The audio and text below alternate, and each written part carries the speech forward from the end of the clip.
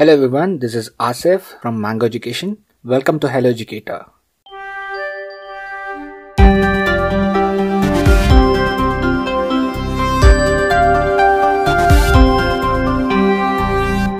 Today's episode is from Mango Science Radio, and the episode is on Columbus and the Bloody Moon. Hi, Mango Science Radio listeners. Obli here again. So I'm here again to share you another piece of interesting information from history. Again, based on an eclipse. Last time you may have heard of my audio recording on a solar eclipse. This time it's about a lunar eclipse, and also it connects with another very famous person that you may have learned in schools or in textbooks or in books anywhere. It's Christopher Columbus. I'm sure most of you know him as a very popular sailor, Christopher Columbus, and the person who discovered America. And yes, so this incident dates back to several centuries ago, in June 1503, when Christopher Columbus was stranded in an island called Jamaica, what we call today as Jamaica. So he was stranded there, and he was invited and greeted by the people of the local community there, the natives there, and they were happy to receive Columbus and his men, and they supplied him with a lot of food in exchange of something else that these guys, they had come from Spain, so they were exchanging goods, and the locals were happy, and they had some good exchanges, and they were put up there for nearly 6 months.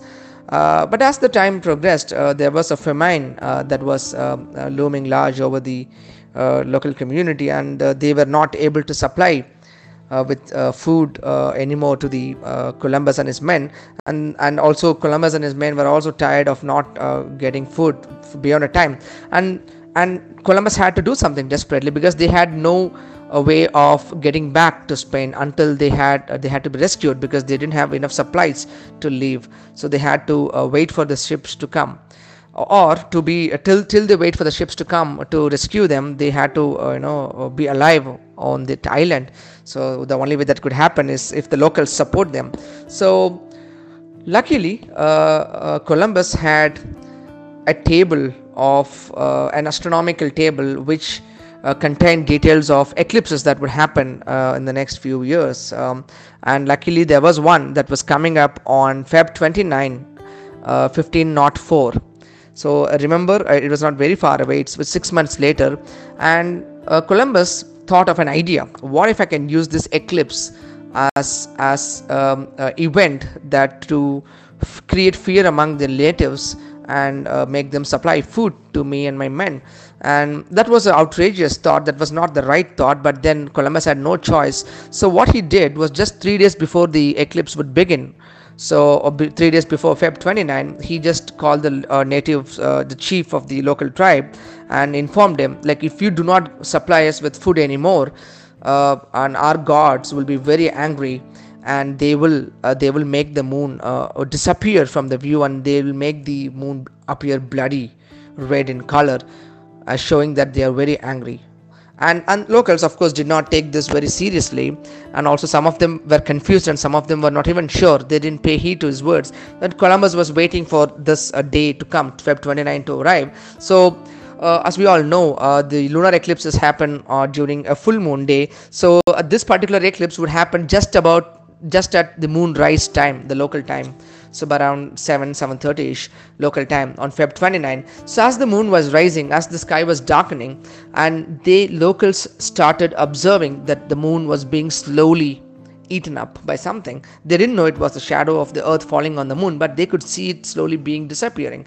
So the moment they started seeing the moon is being taken away slowly, and they panicked, and some more time elapsed, and the moon was getting more and more disappeared more and more from view. At some point, what we call as the totality phase, the entire moon turned blood red, and that was the moment that locals was completely shaken, and they were panicked, and they went running to Columbus, begging for his forgiveness, and they said, we will supply you with whatever you want, just please the gods, talk to the gods, and make the moon come back again in its normal position, normal state.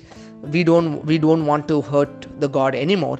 So Columbus said he'll get back in, and he'll talk to the gods, and then he'll come out and tell them whatever's happened. So he goes back in. Now the eclipses can last for a long time. Now they're not like the totality phase is not like a solar eclipse where it lasts for only few minutes, but this can last for hours if it's really long. This particular one I think lasted for almost an hour, the totality phase. So he goes in, Columbus uses his sand glass, keeps checking the time, and when it is really nearly 50 minutes or so, nearly an hour time has elapsed, he comes out.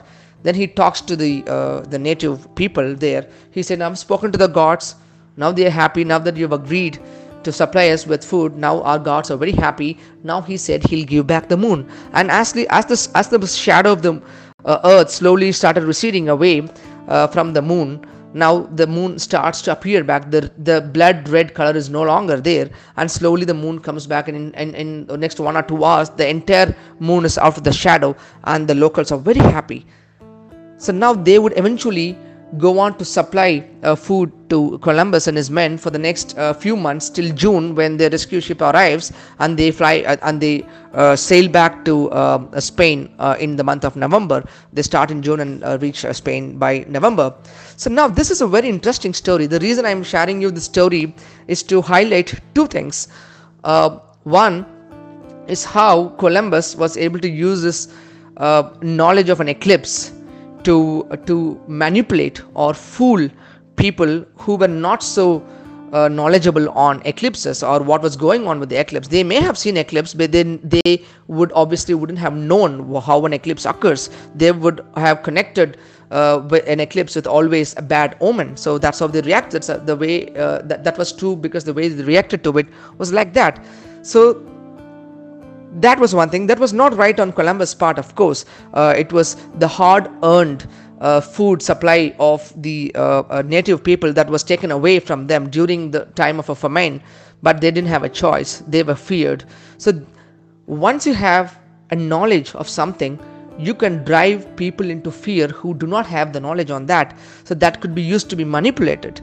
Secondly, this also tells us a very important fact, why it is important as a society for us to be scientifically literate, so that we cannot be fooled.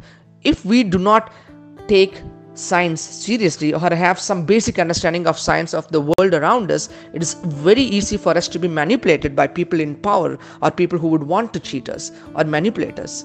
So this stresses upon the need for the scientific temperament among the society. So that is one of the things that we can learn from this lesson, this episode of what happened between Columbus and his the native people of the island of Jamaica. So this is another interesting piece of information that I wanted to share with you guys. So hope you enjoyed it. I'll share you some other stories, quite often with you guys. So until then, catch you up later. Bye.